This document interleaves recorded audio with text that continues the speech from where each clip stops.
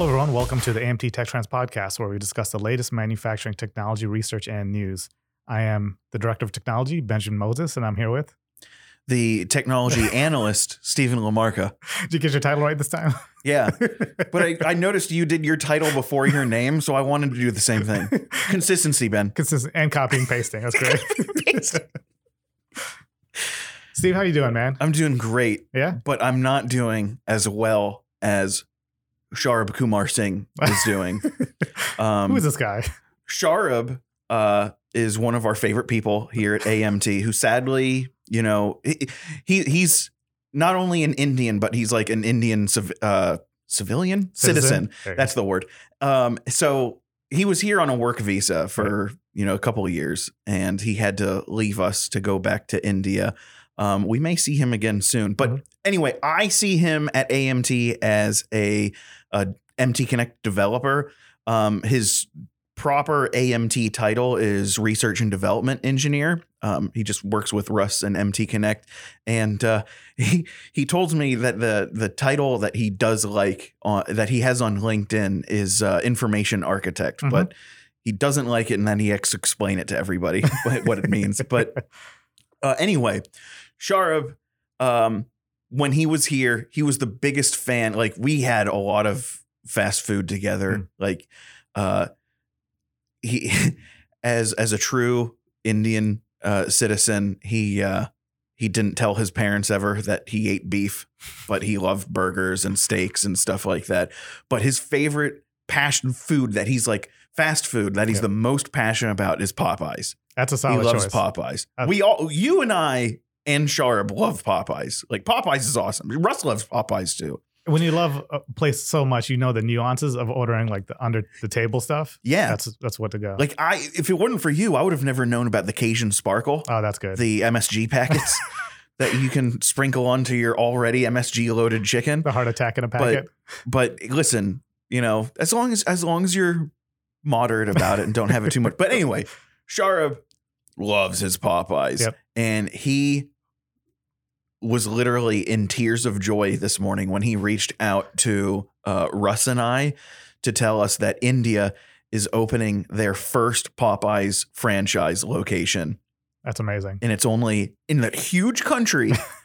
it's opening 15 minutes away from him. Oh, so he is so pumped and excited. Can you imagine the spicy Indian Popeyes chicken if they are doing local seasoning? Right. So like he's told me that they have other American fast food chains over there, but it's not like the same food. It's close, but it definitely has its Indian spin on it. Like he says that Burger King and McDonald's are so much better over there. Like they add so much flavor to some of the stuff, and probably they have a lot more regulations on, the kind of chemicals and bad stuff they can put in the food. But I won't get into that.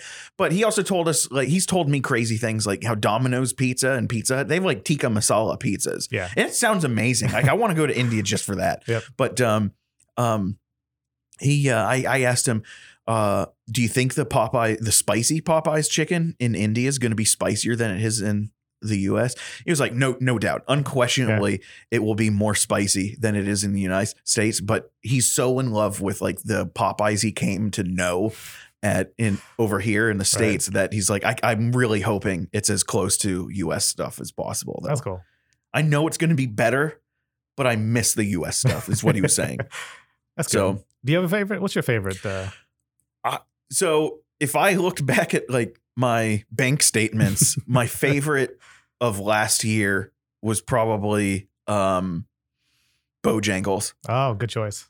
That's like Tim's favorite. That's his, that's what he grew up with. He's a Southern boy, isn't he? Southern boy. And here's my thing about Bojangles. I do love it. And we've got a great Bojangles location close to us.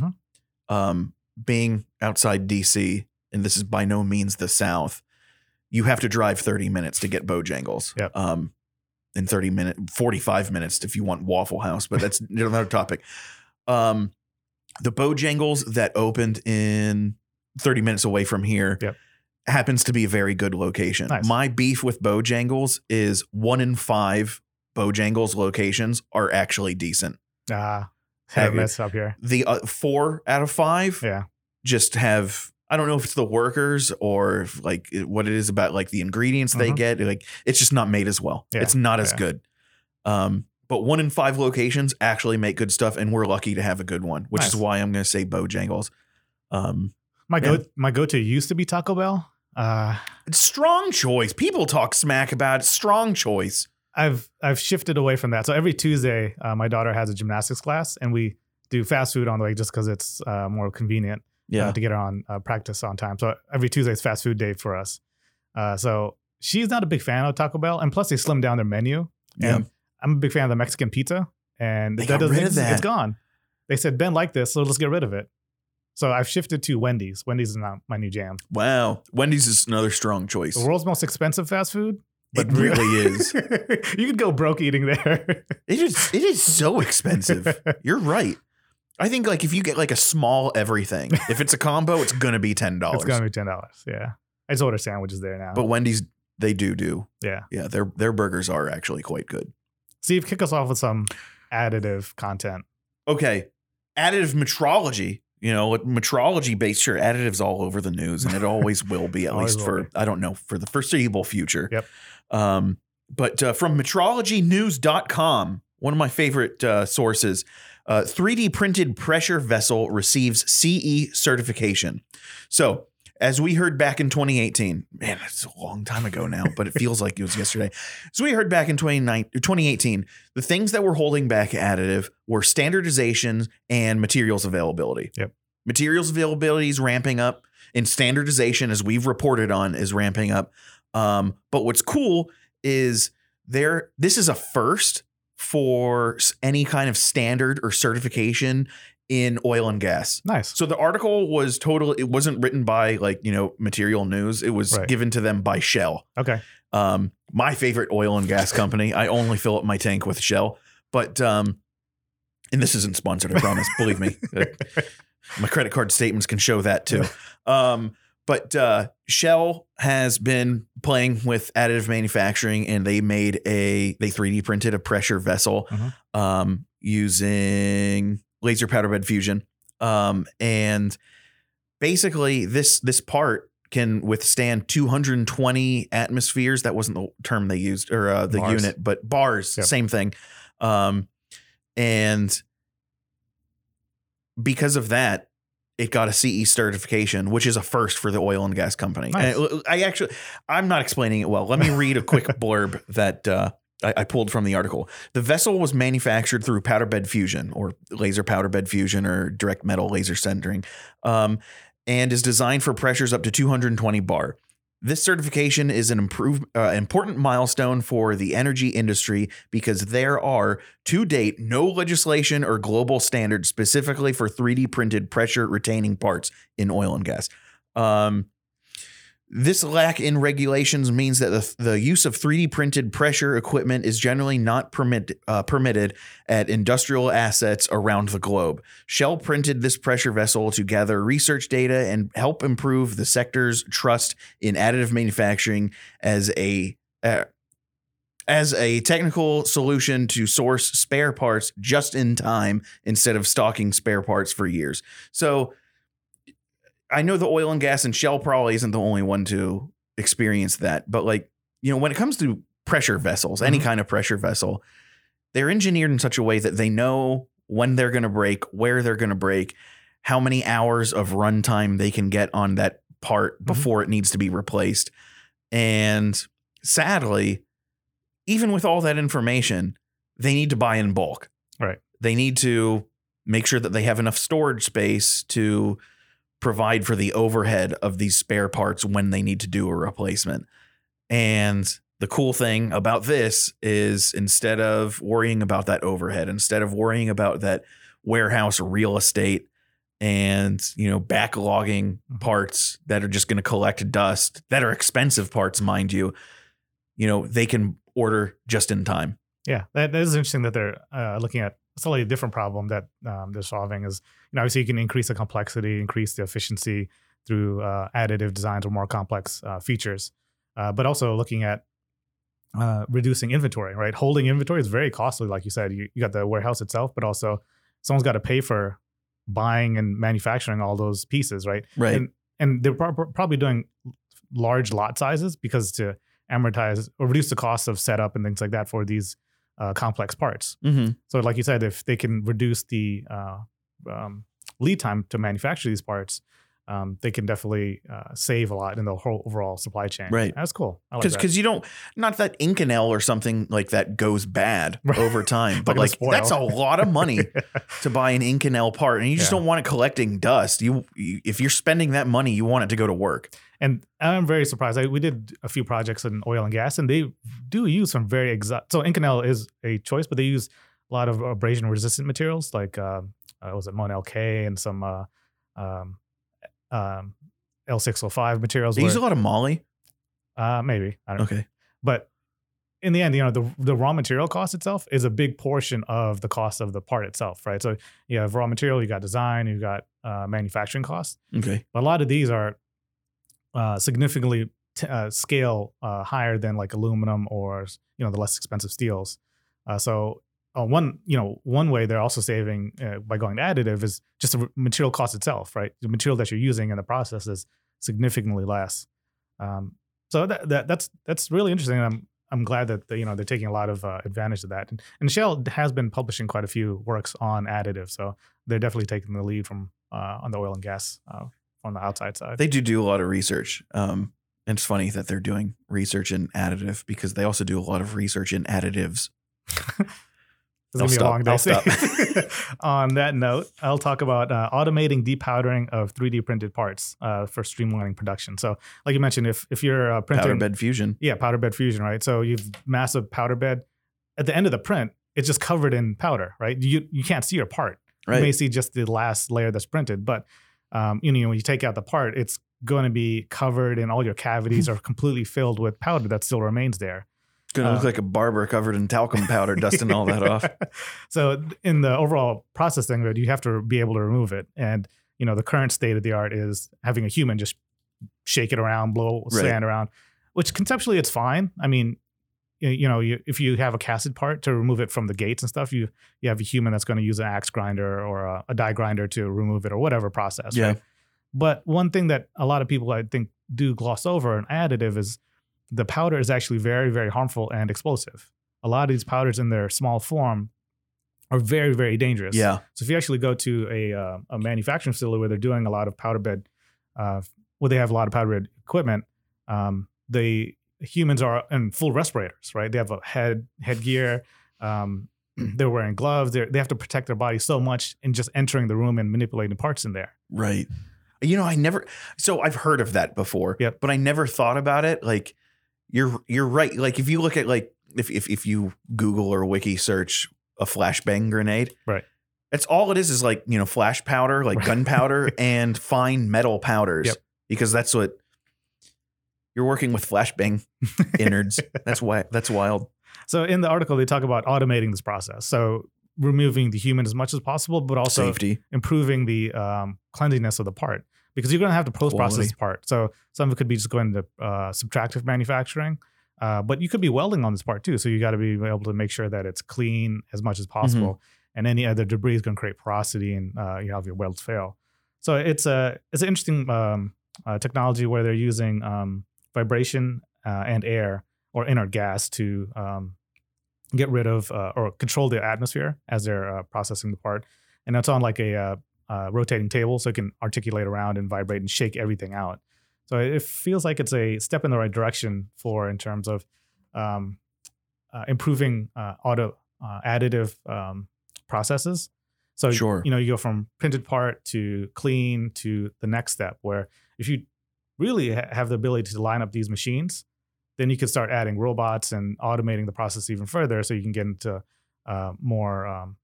less human interaction in the process and increase your throughput. So I think overall, this is a very interesting step, and taking a step back of the human interaction with additive. That's something we don't talk about too often either. How should the humans interact? We talked about how easy it is to design a part and then get to print.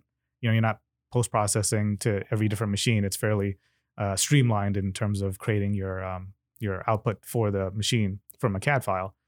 but now we're looking at external interactions on the machine itself. Yeah. So I think it's a very interesting look at how additive will further get into production manufacturing. Yeah.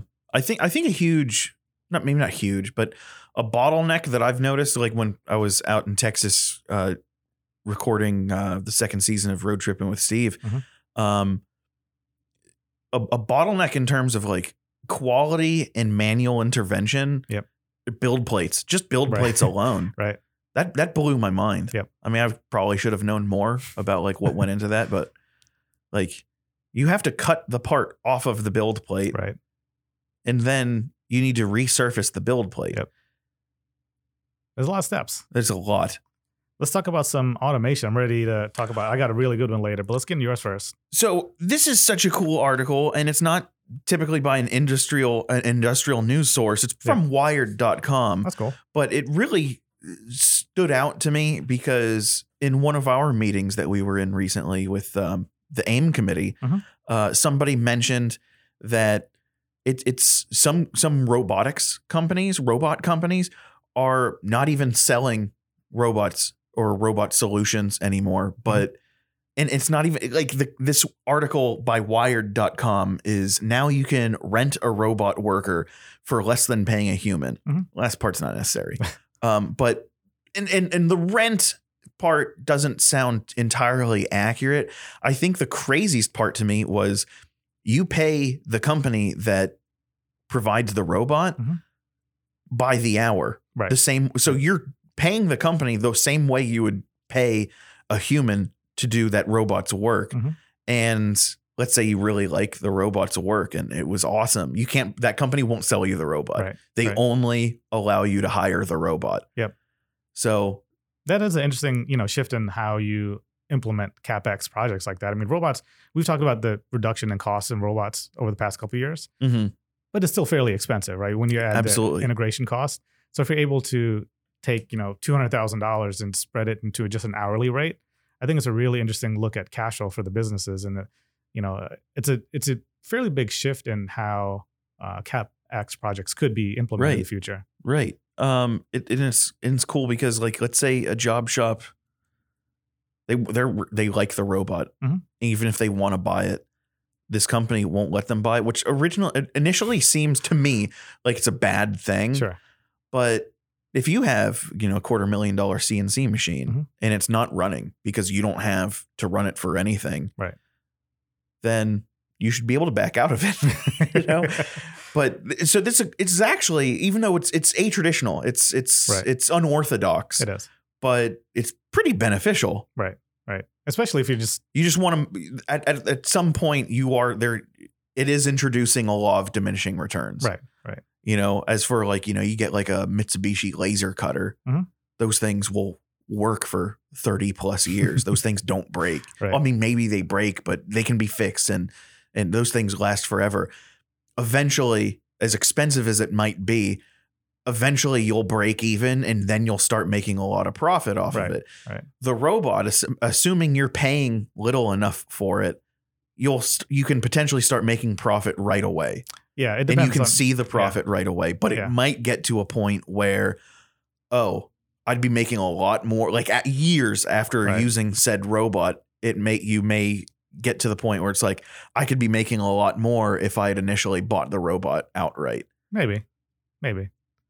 But it's such an advanced technology that even though they've been around forever, it's such an advanced technology that who knows what the next evolution of robots will be. Yeah. And I think we should investigate a little bit more because how do you sustain it? What does, with subscription service, that's a new model for everything, right? Everything is a subscription service. Even cars, Porsche tested that for a while. Volvo tested that, shifting away from a lease and going to a subscription model. But the idea of this technology being an hourly cost, what happens when the new model comes out? What happens? Do we get upgrades? What is the technology sustainment plan for these devices that are broken down a little bit then more? That's going to get you into the old boomer argument. Like, they don't make things the way they used to be. You're right. They make them better. I see. The last article I got was from Carnegie Mellon research team selected to develop robotic technology to service satellites and build structures in orbit. So we've touched on and off about manufacturing in space a little bit. And I feel like there's a fairly big wave, particularly with more space travel. There's more interest in going further in space, but we're launching a lot of rockets, a lot of satellites in general. And the researchers from Carnegie Mellon will head a consortium selected by the Air Force and the Scientific Research Air Force Group to pioneer research into robotic inspection, maintenance, and manufacturing of satellites and other structures while in orbit. And, they're going to focus on a couple of key areas. Obviously artificial intelligence or machine learning will play a key part, but they're going to look at hard and soft robotics, additive manufacturing. Of course, you're in space with astrodynamics, control theory, and space systems. And it's a fairly diverse group. You've got other universities. You got University of New Mexico, Texas A&M, Northrop Grumman's involved, of course. And the key thing here is, I think there's two things that I'm very interested in. This is robots for like maintenance and inspection, I think, have a lot of opportunity, right? We have seen absolutely a lot of interesting use cases where, the robot is used to make sure the assembly is complete, like make sure objects are in place, which is very interesting use cases. But also using them for supporting maintenance and overhaul of like large airplanes or whatever, right? So it's interesting to see potential adjacent technology that's going to be used. That one, you have to verify the robustness. You're in space. That's the key. Once you're in space, the barrier to get into space with technology is a confidence and robustness in that design. So I'm very interested to see, if you're going to put a robot in space and you want to inspect something, it's going to inspect it, unless an asteroid hits it, of course, and then you get a movie out of it. But I think the reliability trickling down into manufacturing is very interesting from my perspective. Yeah. And also, I'd want to give a shout out to the ARM Institute. They're a manufacturing US institute focused on robotics. And of course, they're based out of Pittsburgh, and Carnegie Mellon was one of the universities that helped spun up that institute. So they've done some really interesting projects recently too. So heck yeah. I've been meaning to go back to Pittsburgh. We need to go back to Pittsburgh. We had a great time. That was an awesome time. And learn more about export controls. Maybe. Yeah, I feel like I need to get caught up on them. It's been a while since we talked about export controls. Anyway, speaking of other exciting events going on right now. Yep. It started yesterday, which yesterday was the 18th of January, and it's going on today and wraps up tomorrow. It's the Type 3D printing event. Type spelled TIPE 3D printing. And it is a series of webinars. It's really a virtual conference. It's probably one of the best executed virtual conferences I've seen. And it's hosted by the Women in 3D Printing. And I sat in on Lisa Block of Hybrid Manufacturing. I sat in on her presentation yesterday. And what's funny is she's with Hybrid Manufacturing, you know, Jason Jones out in Texas. I got to meet her last year on a Zoom meeting. Sadly, I didn't get to meet her in person, but she was really fun in the Zoom meeting. Sure. As fun as a Zoom meeting can get. And I saw her presentation yesterday, which had what she was talking about was had nothing to do with additive or manufacturing, but it was so energizing listening to her speak. She has so much drive and passion and fire. It's really cool. It was awesome. I can't wait to meet her in person. Cool. It's really when I flew out there to see Hybrid, she actually at the same time flew to DC to do some additive or a hybrid manufacturing advocacy on the Hill. And so I'm really looking forward to eventually meeting her in person. She just, you meet a lot of people. I've met a handful of people in life that have a big drive, that are really motivated, passionate individuals. But I can count on one hand, and it's less than 5 people that have so much drive, passion, and motivation that it actually radiates from them. Like yesterday when I went into meeting room 3 to sit in on this presentation, I was out of it. I needed cup of coffee badly. I was getting ready to fall asleep. And then she started speaking, and I was going till like 7 p.m. after that.